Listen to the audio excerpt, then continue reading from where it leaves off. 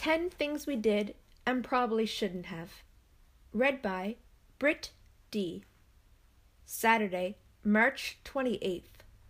The morning after. I bolted awake. A siren. The police were outside my house, ready to arrest me for underage partying, excessive flirting, and an overcrowded hot tub. But wait.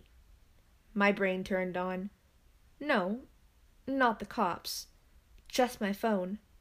My dad's ringtone. Which was even worse.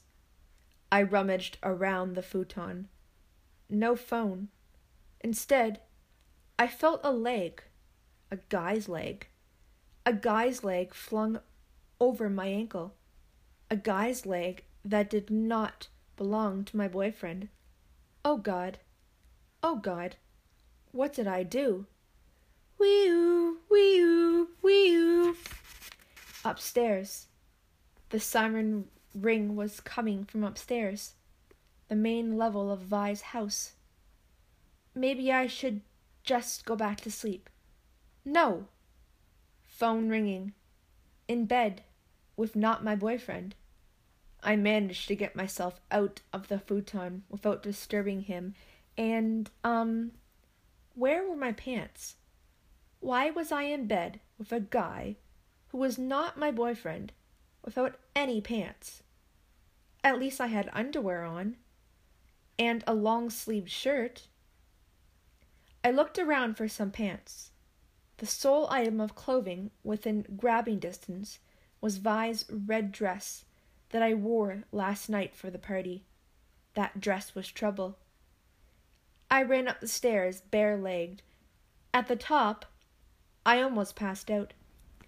It looked like a war zone. Empty plastic cups littered the wooden floor. Half-eaten tortilla chips were planted in the shag area rug like pins on a bulletin board. A large blob? Punch. Beer? Something I'd be better off not identifying? Had stained the bottom half of the pale blue curtain. A white lace bra hung from the 4-foot cactus. Brett was in surfer shorts, face planted on the couch. He was using the purple linen tablecloth as a blanket. Zachary was asleep in one of the dining room chairs, wearing an aluminum foil tiara on his lolled back head. The patio door was open, and a puddle of rain had flooded the carpet. Wee-oo, wee-oo, wee-oo. Phone was louder. Closer. But where? The kitchen counter? The kitchen counter! Nestled between a saucer of cigarette butts and an empty bottle of schnapps, I dove toward it. Hello? Happy birthday, princess, my dad said. Did I wake you? Wake me? I asked, my heart thumping. Of course not. It's already... I spotted the microwave clock across the room. 9:32. Good, because Penny and I are on our way to see you. Terror seized me. What does that mean? My dad laughed. We decided to surprise you on your birthday. It was actually Penny's idea. Wait, for real? Of course for real. Surprise! My head was spinning, and I felt like vomiting. And it wasn't just because of the many, definitely too many glasses of spiked punch I had consumed last night. My father could not see this place. No, no, no. Oh God, I'd violated 110% of my dad's rules. The evidence was all around, mocking me. This wasn't happening. It couldn't happen. I would lose everything. If, after last night, I had anything left to lose. I took a step and a tortilla chip attacked my bare foot. Ow! Mother freaking crap. That's great, Dad, I forced myself to say. So, Where are you exactly? Did your plane just land? Please let them still be at the airport. It would take them at least an hour to drive here from LaGuardia. I could make this house look presentable in an hour. I would find some pants. Then I would toss the bottles and cups and cigarette butts and vacuum the tortilla chips and maybe the bra. Maybe even Brett and Zachary. Nope. We just drove through Greenwich. We should be in Westport in 20 minutes. 20 minutes? There was groaning from the couch. Brett flipped onto his back and said, It's effing freezing in here. April, there's not a boy over, is there? My dad asked. I sliced my hand through the air to tell Brett to shut the hell up. What? No. Of course not. Vi's mom is listening to NPR. We just passed the Rock Ridge Country Club. Looks like we are making better time than I thought. We'll be there in 15 minutes. Can't wait to see you, princess. You too, I choked out and hung up.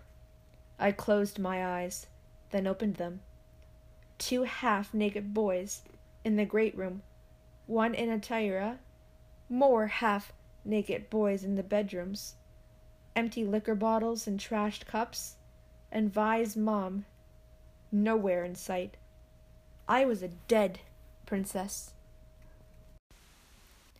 10 Things We Did and Probably Shouldn't Have. Read by BrittD. Saturday, March 28th. The morning after. I bolted awake. A siren.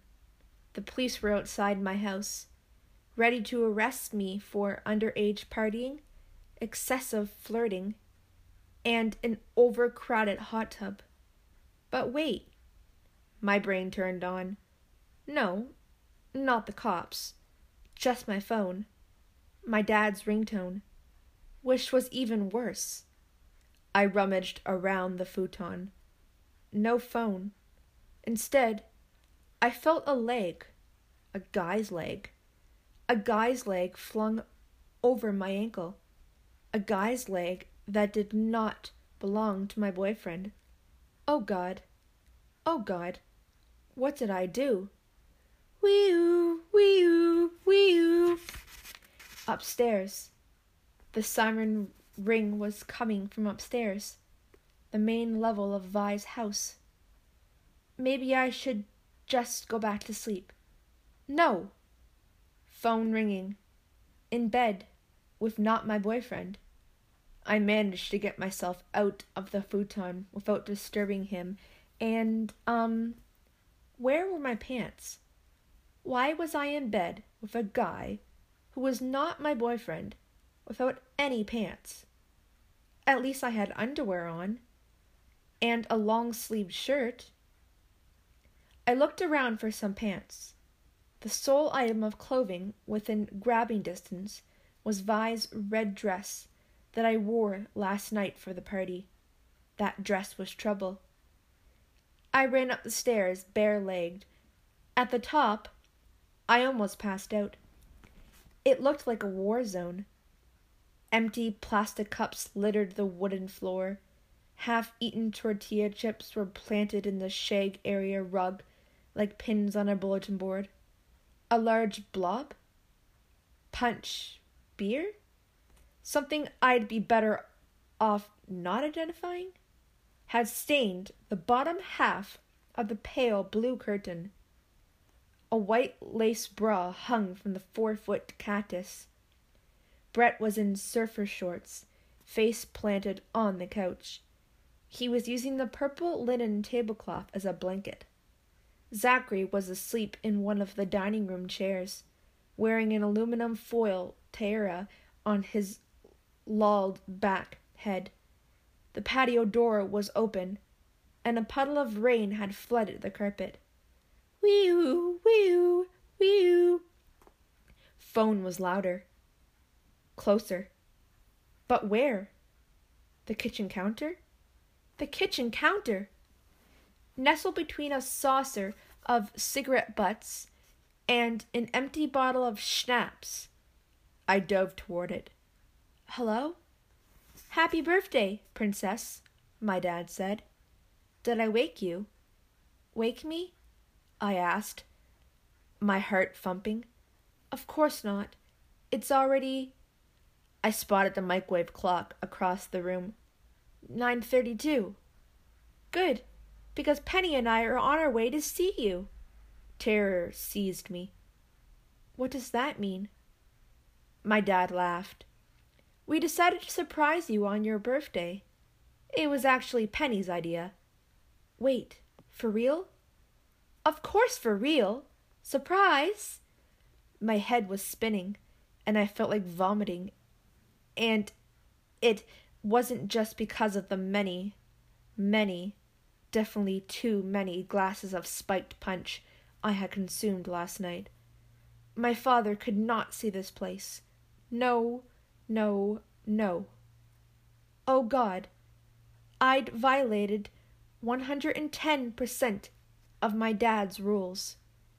The evidence was all around, mocking me. This wasn't happening. It couldn't happen. I would lose everything. If, after last night, I had anything left to lose. I took a step and a tortilla chip attacked my bare foot. Ow! Mother freaking crap. "That's great, Dad," I forced myself to say. "So, where are you exactly? Did your plane just land? Please let them still be at the airport. It would take them at least an hour to drive here from LaGuardia. I could make this house look presentable in an hour. I would find some pants. Then I would toss the bottles and cups and cigarette butts and vacuum the tortilla chips and maybe the bra, maybe even Brett and Zachary. Nope. We just drove through Greenwich. We should be in Westport in 20 minutes. 20 minutes? There was groaning from the couch. Brett flipped onto his back and said, "It's effing freezing in here." "April, there's not a boy over, is there?" my dad asked. I sliced my hand through the air to tell Brett to shut the hell up. "What? No. Of course not.